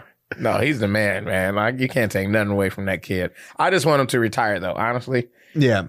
I think he's done. He has, like I said, sometime you get to a point where Donald Cerrone is going to be Donald Cerrone with fighting or without fighting. Yeah. He doesn't need a belt. He doesn't need no belt. He doesn't need a belt, dude. Like, he's Donald Cerrone, man. Like, he's the belt, himself, you know? Yeah. So I think nobody's going to look at him any different, you know? And he's one of the most celebrated guys in the sport, I think. You know, he just needs to give it a rest now. I'm surprised that he's my height, too. Yeah. He was fighting at 155. Yeah, big boy. Yeah, he's a big dude. He's a big dude. That's another one of the reasons why I stopped doing it, man. These dudes just seem like they're just bigger and bigger. Yeah, like, I don't understand how people who are like 6'2" are hitting 155. I'm like, what's that? That makes no sense to me. Yeah, I was at a disadvantage in most size-wise, most fights. You fought everybody. Even when I see you, like, I always wait for the Saturday so I can see you spar somebody, and you always pick the biggest person in the fucking room. Every time. I'll be in there trying to mix their big ass. And I'm like, this big guy's about to get his ass beat real quick. Let me see this real quick. You know what it is, man? It's just, that's just how I came up. I came up, whatever. It was never you're too big for me. I always felt like if you can't fight, you can't fight. Like, big or small, it doesn't really matter. You should have a game for both. You got a game for tall guys. You got a game for short guys. You know, I fight heavyweights. We had a heavyweight come in there. I didn't even know this guy was the heavyweight in the UFC. And I was like, man, this dude's pretty good, man. He was moving around pretty good and shit. I forgot his last name. I think his last name was Kimball. Man, tip of my tongue. It'll come to me. But anyway, he was moving real good. They were like, man, you know, he fights in the UFC. I'm like, oh shit, I was in here trying to dust him off, dude. Like I was really like coming at him, and he had some game. So I was like, where'd this dude come from? And he trained at this gym out in Vegas. He's from the Syndicate gym. He's actually a current heavyweight in the UFC. Wow. Yeah. He just came into the gym to get some work. He loved the gym. He was like, man, it's a great place. We get so many bodies on Saturdays, man. That place is packed. It's crazy. I get scared because I know you asked me to come through. I'm like, you should come, dude. I'm serious, man. Some of your women would on the air. Me up. You need to come in there, bro. You do. I seen some of the ladies. I'm like, these ladies would fuck me up. We got a couple killers in there. We got a couple of them. They are tough. I'm not gonna lie, and that's what I like, man. I like the fact that, you know, I'm not gonna say any names about gyms, you know, but there's gyms out there that are making these women feel that they know what they're doing, but they don't ever put them in the real situation. Like, you're not going to get good just hitting the bag. Yeah. You know, like, you know that. You've gloved up, put shin guards on. I see you work on your tools on the back. Those are sharpening the tools. We got to go out there and shoot it at some point. It's a bag don't hit back. At all. You know, and people miss that. And I tell the women that right away when they come in. I tell everybody that, for that matter. Like, look, when you come in here, there's going to be some days where you get tested. There's going to be days where, you know, you're going to have to do some trading, because this is what we're here to do. Now, we're going to do it in a controlled environment.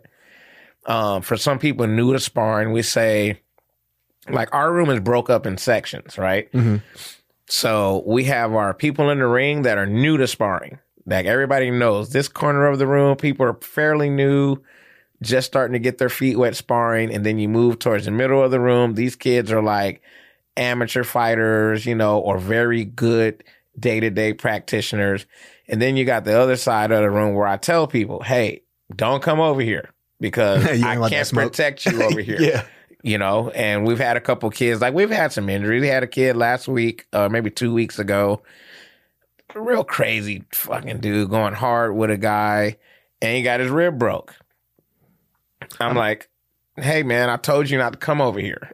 That's one of those things, too, that if I think that kind of annoyed me, too, when I just started going to random gyms. And, you know, people be kind of nice. Right. But then, like, you're always going to get dished out what you give to me. So it's like, period. If we're going light, right, we're going to keep it light. Right. But when you go full clip, I'm gonna throw back full clip. Of course. Like what is this? And then I get pissed at this though. Like this is the first thing when the first time I experienced this, I started getting really fucking mad. It's like you go with somebody, right? You start exchanging and they start turning it up. Right. And then you crack them real hard. They go, all right, I'm really tired. I'm like, hold on a second. Oh yeah. You just tried to fucking knock my block off. Right. And now you're tired. Yeah. You're not tired. You got to get the fuck up. Yeah. Because at this point, like, so when I first started training, this guy invited me out to, it was just, I can't remember which kickboxing gym it was, but it was like towards like the North Hollywood, like Tahunga area over there. Okay. It was just some random gym. And at that point, I just wanted to just work out. And so this guy's like, oh, let's like light spar a little bit. And he just starts throwing full clip at me. Yeah. And I think it's because he knew I was like a YouTuber. So he was trying to make like a little show out of it. Yeah. Because one of his buddies was recording. Oh, I was like, that's fine. Deals. Yeah. So I was like, that's fine. Because I thought he wanted to look at footage or whatever. And I told the story to Nick because I was fucking heated. This is when I first started training the first like 5 months. Right. And then so you were green. Dude. I was green. Yeah. And this guy just started, but the one thing I learned how to do was throw low kicks. So I was like, cool. So I just threw a full clip low kick. Right. And I just cracked him. And I'm a heavier dude than him. So he didn't really like that much. He didn't get back up. So it's like, and then he got upset at me, and I'm like, hold on a second, man. You literally tried to knock my teeth out. I didn't even have a mouthpiece on. Right. And leg kicks are legal. You can go hard as hell on those. Like, you're not going to lose teeth if I kick your legs. So I used to get upset at that shit. It's like, you got to realize, like, you get dished whatever you give out, you know? Yeah, those are the rules. I tell people that the rules are hit as hard as you want to get hit. Yeah. That's it. Some days we will have structured sparring where it's like, all right, we're going to do offense and defense sparring, meaning all I can do is defend. All you can do is attack. We get good rounds out of that because these are when guys are getting ready for fights or we're trying to work on some sort of specifics with a certain person. And it's just kind of a good icebreaker. Like, yeah, you play defense, I'll play offense. You're going to work on your thing, I work on mine. And we're not like clashing the whole time because you got guys that are trying to like, you know, they in there swinging swords, right? We're in there just trying to see who hits harder or who's faster or whatnot. And you don't really get any true work. Yeah. Because we're too busy trying to win in the gym. And that's what you got to get away from is when you're trying to win in the gym. It doesn't matter there. Yeah. I feel like there's people too that I've seen where, I won't say I've seen, but I've heard about these guys who are like gym warriors, but then when they get into the cage, oh my God, it's like what the fuck happened? Like either the lights get to them or something else, but when they're exchanging in the gym, they just fuck people up. There's a lot of them, dude. Yeah, there's a ton of them, and I don't know what it is about those guys. Like me, I was always ready to go when it was time to go. I was always ready in the gym also because I considered myself a professional, and I think you should be able to go anywhere and be formidable in any environment. You know, some guys, you know, like those dudes that need to get hit before they fight. I was never that guy. I hate getting hit. I never wanted to get hit. I never believed in letting people score on me for me to get some sort of like inner anger to come back with, because if that's the case, you know, you're not going to have a long career that way, you know? So I was always trying to be a technician. Like I was down to scrap. I was always down to scrap, but I scrapped with that in mind of let me not get hit. Like I've never been knocked out. I've probably fought well over 25 times and I've never been KO'd in a fight. And I don't ever want to be KO'd because it's not a good look. That's why you don't sound like James Toney and shit. James. Oh my God. James, another one of my favorites. James Toney, man. Like what? It's hard to talk to him. It's, man, I don't know what the fuck he's saying. It's impossible. Yeah. Yeah. It's pretty sad, actually. I was like, what the fuck happened, man? It's sad. Yeah. Because James Toney was amazing. He was one of the best, but you can't talk to him now, you know? And that's the part of these are the type of people that some of these guys that are waking up, rolling out their bed saying they want to be fighters, they need to see these guys. Yeah. And make a real decision. You know, make a real decision on your career if you really want to do this, because it is a good thing. It is cool. I mean, I love fighting and what it does, but it's really not for everybody on a professional level. And you'll see a lot of this too, because we were talking about how, you know, there's a lot of things that you could lie or bullshit about, like jujitsu and kickboxing are two of the things that you cannot lie for shit about, because when you're on that mat, people will see what's up. They do. And I've seen a lot of people lie about their shit. And, you know, for me, like, because it's a hobby of mine and I think I respect the sport a lot, how I always say too, it's like, if you tell me that, for example, I'm not gonna put this dude's name on blast, but if you tell me you have 20 fucking amateur matches, right? And then you exchange with somebody who's been kickboxing for a year and I'm fucking you up. Yeah. That means you have not had 20 matches. Absolutely not. You should be, I agree. be teaching me something. Absolutely. Teach me something. I'm 100% on board with that. And it kind of makes me upset because, like, you just wasted my fucking time, man. Like, I wanted to learn something today. You gassed yourself up. You told me so many stories about yourself, and now I want to see it. Yeah. Not to like disprove you, but I'm hungry. I want to learn. It is what it is. I'm the same way. Like, show me what you're working with, and if it's something that I feel, I'm like, wow, I'm gonna ask about it. I want to see what it was. Maybe I can train and learn something from you. But yeah, don't gas yourself up and not have it. And that's one of the reasons. For 10 years, every Saturday, we've had open sparring at Fight Academy, and it's always been open door to every gym. You know how many local gyms I've invited to come down there to get some work in that don't come? And I don't know why they don't, because it seems pretty friendly. It's like all love. It's all love, always. You know, we have fun. We're shooting the shit. You know, we're talking about each other. You know, we get little fights in the middle where the gym will kind of slow down because these two dudes are going at it pretty good. So we'll kind of hype them up on the side. And it's just all in good fun. And then all at the end, we may crack a beer and hang out and just talk about what we were doing. And what I think is some gyms don't like to do that because they feel...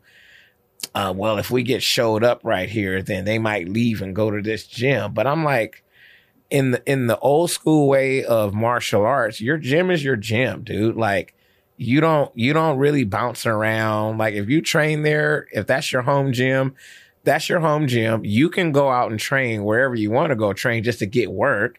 But you always come back to the hood, man. Like, that's your neighborhood. You know, that's the place you represent. I can go get work here, go get work with these guys, but I have my home place. And I think people feel some sort of they're uneasy with being exposed by any other place. And it's a big pride issue. And it's also just kind of like, I think some people too, they know they have a bit of like smoke and mirrors, right? And that's what they're about. So but it kills your growth, you know what I mean? Yeah, like if you come into a gym where people have active fighters, it's a different situation, right? So you're not going to be able to come up here and tell your stories. You're not going to be able to none of that. People don't want to hear that. Nobody wants the fluff. they want to see it. They want to see that exchange. Touch gloves. Let's see what you're working with. Exactly. That's why, like, you know, when I get beat up, it's such a great experience. I'm like, oh shit, maybe I can learn something from this guy. But let me tell you this. I'm sure, like you saying beat up, you might have gotten touched up in and around if you learned, like, man, I'm getting out pointed or I'm getting out this, but you're not leaving like I got beat up, like my head hurts. No, that's not happening. You know what I mean? Like my ribs is fractured. You know, you're not that kind of beat up. Because back in the days, there would be those times. I remember coming home sometimes like, what happened? You know what I mean? Like, you know, my wife would look at me like, man, you sure you want to do this? Like, you in here. Yeah. Like, when what's wrong? You know, when it's sparring, it's all light. If somebody wants to turn it up, we'll turn it up, you know, and sometimes you have what I found out that I had to stop beating myself up about. It's like, sometimes you have good days and sometimes you have bad days. Period. Just show up to work. That's what I tell people. You have good, bad days in the office. Show up to work. Yeah, that's all you got to do. Nick would always say too is like, you got to just stop getting mad at yourself for not doing well. Sometimes you just have bad fucking days. That's it. It is what it is. And, you know, and here's another thing that I tell everybody, and I'll share this with you too. I think every sparring round that you go into, or, you know, you're getting ready to have, you need to have a goal per round. Like, you go into a round saying, I'm not going to get teeped by Kinlaw. It's going to happen either way. Yeah. I know. But fuck that guy. You know what I mean? Yeah. You got to go into each round with a goal of, this is what I'm trying to achieve this round. Now, if my goal was to land 10 leg kicks and I landed 10 leg kicks, but I ate 4 hooks, that's okay. My goal was land these leg kicks. So whatever I did as a prerequisite to landing those leg kicks, that was the good part. That was the stuff that I need to remember. So when I go out there and do it with somebody else, you're proficient in that area. But most people just feel like they just want to win. That's like the black belt jiu-jitsu practitioner that don't want to roll with lower belts because they worry about getting subbed. Me, I'm like, you shouldn't be getting subbed by the lower belts. You're at this level. You know what I mean? Like, you should know more. You should be able to manipulate them in a way that they're not even used to based on your experience. That's how I am with sparring. Like, I'll go in there and spar with whoever, move with whoever, make people miss. And they're like, man, how you do that? I'm like, well, it's so repetitive for me. Like, most people make, and I don't want to say the same mistakes, but I kind of know how to play my cards to, well, you play the game that I want you to play with me. And and then I teach them that. That's the beauty of what I do. Like, I'll do certain things and then pull them to the side and be like, hey, I did this, I did that. You should probably watch out for these things. This type of guy does this. So sparring should be a learning environment. And if you're not sparring, you're really not learning how to fight. Yeah, I think that was the biggest thing that I wanted to do eventually. Was when I was starting training, was like, I got to see what it's like to get hit in the face consistently, aside from like street brawling and shit like that. Like, I got to see what it's like to be in front of somebody who knows how to throw at you, because it's a different situation. It's a different game. It just like, sometimes I get hit, I'm like, how'd you do that? Right. You got to ask. How the fuck did you do that? And even worse than that, I think the worst experience is not necessarily getting hit. The worst experience is when you're tired. Oh man. Okay. That's worse than anything. That moment when, them little people just crawl on your back and they just holding you down and your lungs feel like they're about to explode and you got to go another round. That's one of those things where I started respecting fighters more, was when I started sparring and exchanging, and we're like round 4 in and I can't breathe. Right. And then before that, I was like, why are these fighters getting so tired? This is what you're supposed to do. Tired. And then I'm like, oh, now I know why they're tired. This shit's fucking hard. Hard as shit. Like, we're doing 2-minute rounds, and round 2, by the time round 2's done, I'm exhausted. I'm like, I can't. I can barely keep my fucking hands up. Man, and we, when we do our Saturdays, we literally start at 11:30 a.m. and we probably go till almost 1. And we do 3-minute rounds, multiple. I tell everybody in the room, if you need a break, just take a break. But the bell just goes for 3 minutes and we just continue going. And some guys will do 10 or 12 rounds straight before they take a break. Some guys will do 4. Me, the OG, I'll do 1 in, 1 out. I'm the 1 in, 1 out guy. You know what I mean? So you're going to get one and done guy. Yeah. I'm like, I had a good round. It was nice seeing you guys. It was I give somebody work. I'll sit down and talk shit for a round, and then I let them get tired, and I go in there and beat them up right after. I think that's what I like when I see like certain gyms like yours. Because when we watch the videos, you see people who are in your class that you could tell they actually know how to strike. Right. Whether they're there for cardio kickboxing or whatever, it doesn't matter. No, it don't matter. It's one way to teach them. There's only one way to teach people. Yeah, and I've seen a lot of other classes that I've shadowed to when I first started. It's like, you've been doing this for 2 years and you guys still look like this. So this is not a place that I want to be at. Yes. That's why I like gyms like CSA. Yeah. Like CSA, like, I didn't realize when I was watching some of these videos and footage of people, like, some of these people aren't fighters. They just look like fighters. They just look like fighters. I'm like, yo, what the fuck is they this got about? a good thing going up there, man. Shout out to Kieran. That's the homie, dude. Like, he's a good dude. He built an environment of winners, you know, and when you do that, everybody gets on board. You know what I mean? Everybody's on board. You get a couple good guys up there. I think it really kind of started up there with Kevin Ross for them, and then, Eddie's there, man, I love talented.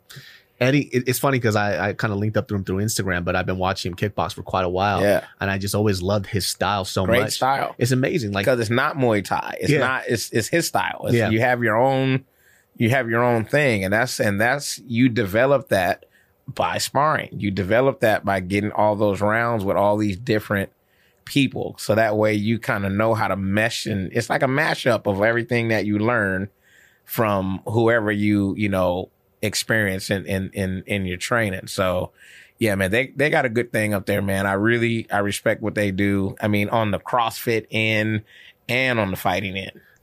I think his gym is just very knowledgeable about their shit, and they don't fuck around. So Nah, they don't. It's like if you're here just to, I don't know, just for like cardio kickboxing, that's cool. But we're gonna make sure that you look good too, and that you know what you're doing. There's like teams like Team Oyama and Irvine too. They got some killers out there. They got some killers. Yeah, they've been around a long time. Yeah. You know, like I've known Oyama. I've fought guys from their team, and you know, guys like Oyama respects guys like me because he knows where I come from. He's watched me come up. You know, every time I see him, it's like, man, Savannah, I remember you beat our guy. You know, we still talk about old war stories and shit, you know. And I think that's so cool, though, like when you could look back and there's no animosity about it because it's just like the sport. Right? Yeah, it's business. Yeah, it's like, business. What was I not supposed to? Not knock you out? Like, right. We had to fight. Right, because you were going to do it to me or, you know, either or. So that's the beauty of martial arts, man. We get a chance to showcase it on a level. And, you know, even though it's fighting, you know, we agreed to it. Mm-hmm. And, you know, at the end of the day, one of us is going to win, one's going to go home. So, you know, I love it, you know, and I have, every now and then I have just like little shimmers of wanting to do it. You know what I mean? You heard me talking about it the other day. Yo, when you said that you were going to have another fight, I was like, let's go. Yeah. I'll promote the shit out of that. Yeah. You know, my wife was looking at me like, what the hell wrong with you, dude? Then that post got deleted immediately. Immediately. It's like, take that shit down. I'm like, so there's like still a part of you that feels it though, right? Well, like, I mean, and only because, and I'll tell you why. It's not that I want to like go and make any money or you just want, it's the thing that makes me, right? You know, fighting is what made me what I am. And I think it's the process of it I'm attracted to. You know, you want to have this goal of, all right, I'm going to be fighting on this day. So that means, first of all, I got to get in shape. You know, it's like guaranteed I'm going to be in shape now. I got to fight. Yeah. I don't have no fight. I'm like, whatever. You know what I mean? Yeah, it kind of gives you a goal, gives you something to work towards. Just give you something to work towards. It give you like a get up and go do it every day thing. And then you want to rally. You got people that rally behind you. You know, I think that's always a good feel. I'd never forget that last fight I had in Bellator. I mean, I had a ton of people that came to watch the fight. And it just felt good to have that support leading up to the fight. And it validated the gym and people were talking about it, you know, so that part you miss, I think. I mean, it's a good transition and a good move. And I think like the biggest difference between you and a lot of other fighters was you really did think about an after, that the fighting thing wasn't just going to be your whole life in the sense of I'm just going to be fighting the ring till I die. Yeah, no. Like you took your life experiences, all the knowledge that you had. You didn't. I wasn't trying to be Chuck. Yo, don't even talk about that Tito Ortiz and Chuck Liddell fight. I don't know who the fuck was in that ring. That shit broke my heart, man. It broke my heart too. Like it was like he was punching through water. I was like, yo, what? It was not cool. Yo, you know, he was talking about I could take John Jones before that fight. I'm like, absolutely not. What is going on, Iceman? And I mean, and I'm not gonna toot my own, but I still feel pretty formidable. I feel like with the right match, I could do well, you know. But as a fighter, you don't want that to be the way you get in. Like, with the right match. Like, I want to still have to like put me in there with anybody. I don't. That's care like when Uriah Faber came back. And then, you know, he came back with that huge overhand right. Yeah. Cracked him. Yeah. TKO. Great move. And then he fought Peter Yan. He was these kids built different. These kids are built different. And I was not trying to be on the end of that. When they fed him Peter Yan, I was like, that's a little too soon, man. He ate his ass up. Like, why would you even do that one? He was looking decent in the beginning. He looked decent. And then when I saw that one. Ooh. Yeah. Was that the same night Kevin Lee fought? Man, I wonder if that was, I don't know if that was the same night. If it was, night. that was a crazy night. Oh my God. Yeah, man. But Uriah Faber, you know, he was one of the ones, man. But what else does he have to prove? Exactly. When he came back, that was the first thing that popped in my head. I was like, you have nothing to prove. No. Like, what else do you need? Why even come back? He was like, I want to see if I can do it. We know you can do it. You don't need to say it. Nah. Leave it alone. Yeah. And this guy Peter Yan is built like a tank. Yeah, no, I'm good. These kids now, I'm good, dude. Yeah. Yeah. Well, I mean, what's the next move for you? Are you thinking about expanding the gym or? I mean, I thought about it. That might be something I visit, I think. We've talked about it. The thing is, I can't be two places at one time. Yeah. I think if some of the boys at the gym really wanted to dedicate it to another gym, I'd be like, hey, let's open another gym and kind of let them be the ones that run it and take it on and it'd be their thing. And I'll just kind of like shadow in the back and do certain parts of it. But it's a big undertaking, man. And like, there's so much, everybody's trying to do this online training and all that, which I never got. I never got you're going to learn how to kickbox through a video. Like, I think the kickboxing aspect is hard. I think online training works well with like strength and conditioning. Maybe that. Nutrition, strength, condition, you can do it. But for fighting, you really need somebody that can explain all those little intricate things to you. So, I mean, I couldn't do that. It's a good way to get started for people. I think, like, for example, they have like the Warrior Collective. They have. Yeah. But I even feel for the Warrior Collective from seeing what they have. It's not for people who just want to start. It's like you're already started. You already know what you're doing. Yeah. And you just want to kind of go pick material that you can just say, I could do good from that because I can go on there. Like I love Damian Trainer, right? Yes. So I'll go look at his stuff and be like, man, that was lit. Let me try that. Damian Trainer stuff, I love it. It's just so hard to do. He was like, all right, this is what we're going to do. We're going to hit a double right hook, hit to the body, high kick, low kick. Yeah. I'm like, hold on. And I'm with it because, see, I was, he's kind of like blend of Thai and Dutch style. Yeah. So he's crispy. I gravitate towards that stuff right away, So I don't know, man. Like for me, as far as like moving forward, another gym would be cool, but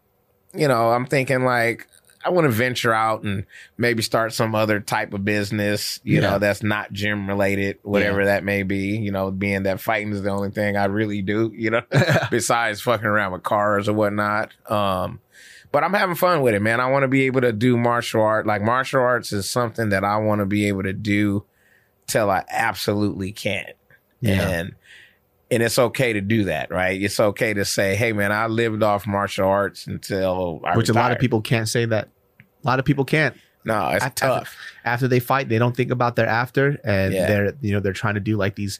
That's the crazy thing too. Is just because you can fight, it also doesn't mean that you're a good businessman or a great teacher. No, absolutely not. Yeah. So, I'm still in it, man. I'm going to start doing my nonprofit work. I think that's going to be my real calling, is trying to get more into the nonprofit sector with the kids. Hopefully I got a couple athletes that I'm really working with right now. I got a girl who's a pretty decent boxer that I've been training that wants to fight on the Olympic level. So, who knows? Maybe we can, I can be in somebody's corner carrying the bucket, and, on a higher level boxing match at some point. So, but it's fun, man. I meet people through it. Martial arts brings, I think it brings everybody together. You know what I mean? It crosses all barriers of race and everything. When you're on the mat, you're on the mat, you know, and nobody cares about where you're from and what you do and where you're. It's a very honest like sport and hobby. I think that's what I appreciate about martial arts. That's why I said like the moment that you hit that mat, you could talk as much as you want. When you exchange, people are gonna see what you're about. That's it. And that purity and honesty is what I really, really enjoyed. And just like watching people, I think like I've seen a lot of people change their lives through martial arts too. Like they were troublemakers before, but it's a humbling thing too. Because if you thought you were a big guy in the block, you come to a gym, you get your ass beat. It's like, yo, there's bigger people in this world. Yeah, that's kind of how it was for me, man. It actually saved. I could have been in trouble and all that, but I was like, you know what, this is cool. I got into it, and it became something that I just never let go of. And I think I'll be doing this. Like, we got some people in the gym that are older that do this, and they never were fighters, but they're in the gym training. I see the same people too I'm like, always. Yo, I see the same dudes. Yep. I'm like, yo, man, you've been there since I was there. Exactly. And they love it, and like some of my kids that started really young that left to go do wrestling, some of them are in college wrestling now, and we got a new crop of kids that are, not good, but they'll be good in the next few years. We just had like a new wave of kids. We had our first decade, and out of that decade, we got some kids in college. We see them, and now I got all these new ones, and I'm like, man, we got to do this all over again. Yeah, man, that's the thing too. Like, these kids have to know, people get disappointed when they first start, but it's like everybody has to start from somewhere. You got to start somewhere. Man, you got to see the videos when I first started. You remember day one? Yeah, that shit was hard to watch. Like, it was pretty tough, bro. Let me tell you this though. In my mind though, I was like, yo, my shit's tight. Yeah. But then you look at the video, I'm like, yo, who put this on slow-mo? Man. Like, why are these hits so slow? I used to hit you with the little gems, like, hey man, keep your hand up. Yeah. I still have trouble with that shit. With the fucking Taekwondo habits. Keep your hand up, man. What you doing? Yeah. I'm about to call Nick. Nick always gets me on that shit. When I get tired, my fucking right hand starts to drop slower and slower. Hey, he's the funniest too, because Nick got a funny way of showing you he mad as shit. He give you the look. You know what I'm saying? Nick's funny because Nick sometimes has that little fight dog in him still. Yeah. So like he will choose not to spar most of the time, but one day he'll be like, I got gloves on. I'm like, oh fuck. Yeah. And all of a sudden he just starts piecing everybody up. I'm like, damn, man. Like, it's funny because when I see him, like, I feel like he could still fight, but he just doesn't want it anymore. He don't want it. Yeah. He had game. Nick always had game though. He's had some swag. That little crop of guys that came up with us, they all had game. Like, and I think they're all worthy, like, coaches, and they showing the real, because there's a lot of phonies, man. I swear, there's so many of them out there, and I'm like, and I be inviting them. Me, I'm kind of crazy like that. I'm like, man, you should come on in, man, and get some rounds. Come get this work, and they never show up. Of course, they don't want that heat. Nah, that's the and it ain't even like for me. I be trying to put my little dudes on them, like Nico. You know what I mean? Well, like Nico's a monster. That fool socked me in the face. I'm like, you child, like you fucking 18-year-old kid just fucking give me a bloody nose. I'm like, you better fucking calm that shit down. Nico, I don't even spar with him no more. I saw he just put up a clip on his story of him just exchanging. Oh my God. And that dude's a pro. That recent one? Oh, was that motherfucker? I was like, Nico, my God. Like, he did this real quick. He was like backed up to the wall. Yes. Nico threw a couple of hits, pushed him off to the side, cracked him with that cross. I was like, yo, that was clean. Yeah, he's a killer. Yeah, we're going to get him a fight soon. He needs it. Nick, I mean, he's been doing it for I heard he was training at Sid Yatong for a while. Yeah. Which is before he came with us. He was at Sid Yatong as a kid. He's probably been with me for maybe 6, I think now, about 6 years solid. Wow. And he's tough, man. Like, Nico is a tough kid. This is all he really knows how to do. He loves it. And he's just a good kid. That's the thing about practitioners. If you have a good spirited, good hearted person that does martial arts, they come out good because they just have it in them. This kid was like, hey David, like, I want to come out and train with you. I was like, yeah, if you sock me like less. Yeah. Like, but you hit hard, bro. Like, turn it down just a little bit. He has one mode, and that's go. With a smile on his face the whole fucking time. It's like, did I hit you too hard? Look at my nose, man. Yeah, no, that's him. I'm like, God damn it, Nico. Yeah. But I like it though, because he got that fire. When I see him, I'm like, that's what a fighter's made out of. Yeah. Like, you need that heat. Yeah, he doesn't look the part, right? I always tell people, hey, they're like, I had guys come to me like, hey man, the one kid, man, the Asian kid. Nico must have got a hold of him. It's like he's fucking tough, man. I'm like, yeah, he's the shit. His hands are so clean. Clean. He hits fucking hard too. I'm like, damn, you hit so hard. You look so gentle. He is. He's a gentle giant. It looks like he makes lumpias for a living, and this fool is fucking people up and shit, dude. You look like somebody's auntie. That's hilarious. Hey, but you got to come by, man. You got to come in, man. Yeah, I'm trying to heal. You got to earn your real stripe. I got to heal this foot because I got my shit fucking knee checked by you got checked by Kenzo. Pop. Oh, really? Yeah. Okay. I just I threw a really stupid, just floppy front kick, and I got the top of your foot. He got the bottom of my foot. Oh, wow. I've never had that happen before, but that was my fault because I think like sometimes when I'm sparring people who are smaller, I always tend to pull back a little bit, but I can't pull back on somebody like Kinlaw because first of all, he could take the hit, so it doesn't matter. Right. And then if I pull it back on him, I'm not going to connect. So it's just like, he told me recently, he goes, you just throw it. I'm not going to get hurt. And I'm like, oh, thank you. Because because sock his ass, man. You know what I'm saying? He's ready, bro. He wants it. Sock him. Yeah, sock him. I'm also scared too. If I hit him hard, he's going to fuck me up. You good? He's always good at controlling it though, because he knows. I'll come handle that lightweight for you. I got that for you. I'm just gonna tell him to meet me up, and it's just gonna be you. Exactly. Enjoy. Tell him to meet you on Saturday for that smoke. Yeah. All right, man. Well, thanks for coming through.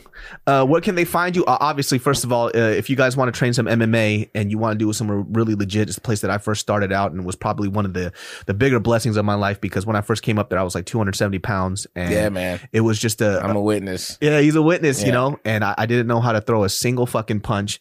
And it was something new. And I think the environment's great. And if you guys want to actually learn how to fight, and if you don't want to fight, just come through the Fight Academy Pasadena, man. Yeah, we out here, man. 10 years. You can Google us. Google me, fightacademypasadena.com.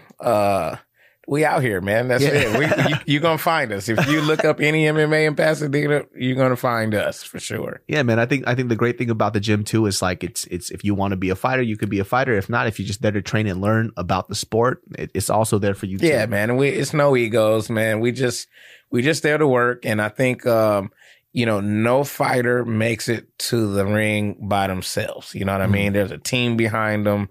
There's the casuals, I call them. Those are the guys that are buying your T-shirts and your tickets and your, you know what I mean? So it's a real big network that you have in the gym environment. And we've been real fortunate to like survive for 10 years, man. This shit ain't easy to do. And to have a business for 10 years is amazing. Period. Let alone a fight gym, because people don't like to pay for training. I will say that on the air. Break bread, guys. Hey, I'm taking a couple of boxing lessons from this guy, PJ. And PJ, he's pretty good. I've seen him. PJ cleans, man. He's clean, man. Yeah, he's pretty good. I like his stuff. I think the important thing that he always said too is like, prices aren't really based on what you can afford, it's what I can offer you. Right. So it's like, it's based on my skill set and what I can offer. Yeah. Like I can't, because you can't afford it, it doesn't mean that my skill set dumbs down. Right. Which is what I really do appreciate. Like you really do get what you pay for in anything in life. No, on the real. If somebody's charging you like $25 for boxing lessons, just to let you know you're getting $25 boxing exactly lessons. What you're going to get. 100%. There's not a single person doing personal training out there. And this is from personal experience. If somebody's charging $25, $50 for boxing lessons, I fucking guarantee you it's not going to be good. No. It's just not. Depending on where you're from, specifically in LA. Yeah. I by the way, this is from personal experience. So I've gone to the guy who charged $25, $50. Right. And it was a terrible, terrible experience. Yeah. They didn't know what they were doing and I wasn't learning anything. Yeah. So, get what you pay for. And if it's something that you enjoy, then really pay for it. Like it does work out. Yeah. 100%. I'm on board with that. Yeah. Thanks. So Instagram, I believe it, setting the bar up for us because it's a lot of trash out there. I want to set that bar for people in general when it comes to this stuff, because don't fucking waste your money. Yeah. Don't waste your time. Don't waste your money, because all that, like, time is limited. So if you can come to a gym and you can spend good money, let's say just for like 3-4 months, like you're spending a good amount of money. Well, in that 3 or 4 months is more than you'll gain in that year that you'll get with Absolutely. with that $25 Absolutely. Yep. So personal experience, just kind of putting it out there. You could take that advice or leave it, but trust me, I'll put up a video of how I used to look before to now. It's a different experience. Yeah, you're part of the bloodline. You know what I mean? You're in there with us. You know yeah. Like I remember when I did a first low kick on that bag, I almost cried. Yeah, you did. That shit fucking hurt. I'm like, who the fuck does this shit? I remember that. That's so funny, dude. Nick was like, it'll feel better. I'm like, nah, man. Yeah. I'm like, what the fuck? It does feel better though. Like, after a while. Yeah, man. Thank you, though, man. I appreciate you having me in, man. No, man. Like I definitely wanted. I think like sometimes when I talk about a lot of the fight stuff, I definitely want somebody credible to speak about their experience, because there are people that message me that want to get into fighting. Right. They want to know what it's like, and there's a reason why 98% of the people don't make it in there, but it doesn't mean that you shouldn't try and you shouldn't, give it a go, because I'm never going to fight, but I do appreciate the art. There's nothing wrong with knowing it. And I tell people that all the time. Don't come in with that expectation. Just come in and just accept it, do it, and just get better. That's the name of the game. Just get better. Yeah. And you're not going to get better with,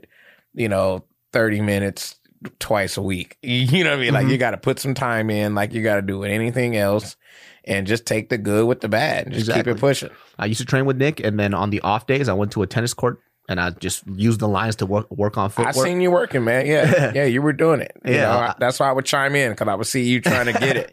I don't want to waste anybody's time. It's like I'm paying for this shit. Like I'm going to make sure that make sure you got it. Exactly. Yeah, man. Yeah. Well, you can find what can they find you, first of all? Just kind of put that out there. www.fightacademypasadena.com. My handle is just Savant Young on Instagram, Facebook, and that's pretty much it, man. Yeah, well, follow Savant and then follow Fight Academy Pasadena. Come into Fight Academy to get that work. It's every Saturday. Every Saturday, you'll see me there. 11 a.m. looking through the window and seeing what's up. He said he coming, guys. He's coming. I'm about to be I get scared on the beginner area too sometimes because that's where they kind of just throw hard and they don't know what's up. So I might have to be like in the middle to. I gotta figure. Hey, I'm on your bumper. I'm about to start tagging you and shit. You're coming. All right, for sure. Well, you guys can catch the Genius Brain podcast on all audio platforms. Leave in the comments below about what you think, and then we'll see y'all next time. Booyah. Peace. Cheers.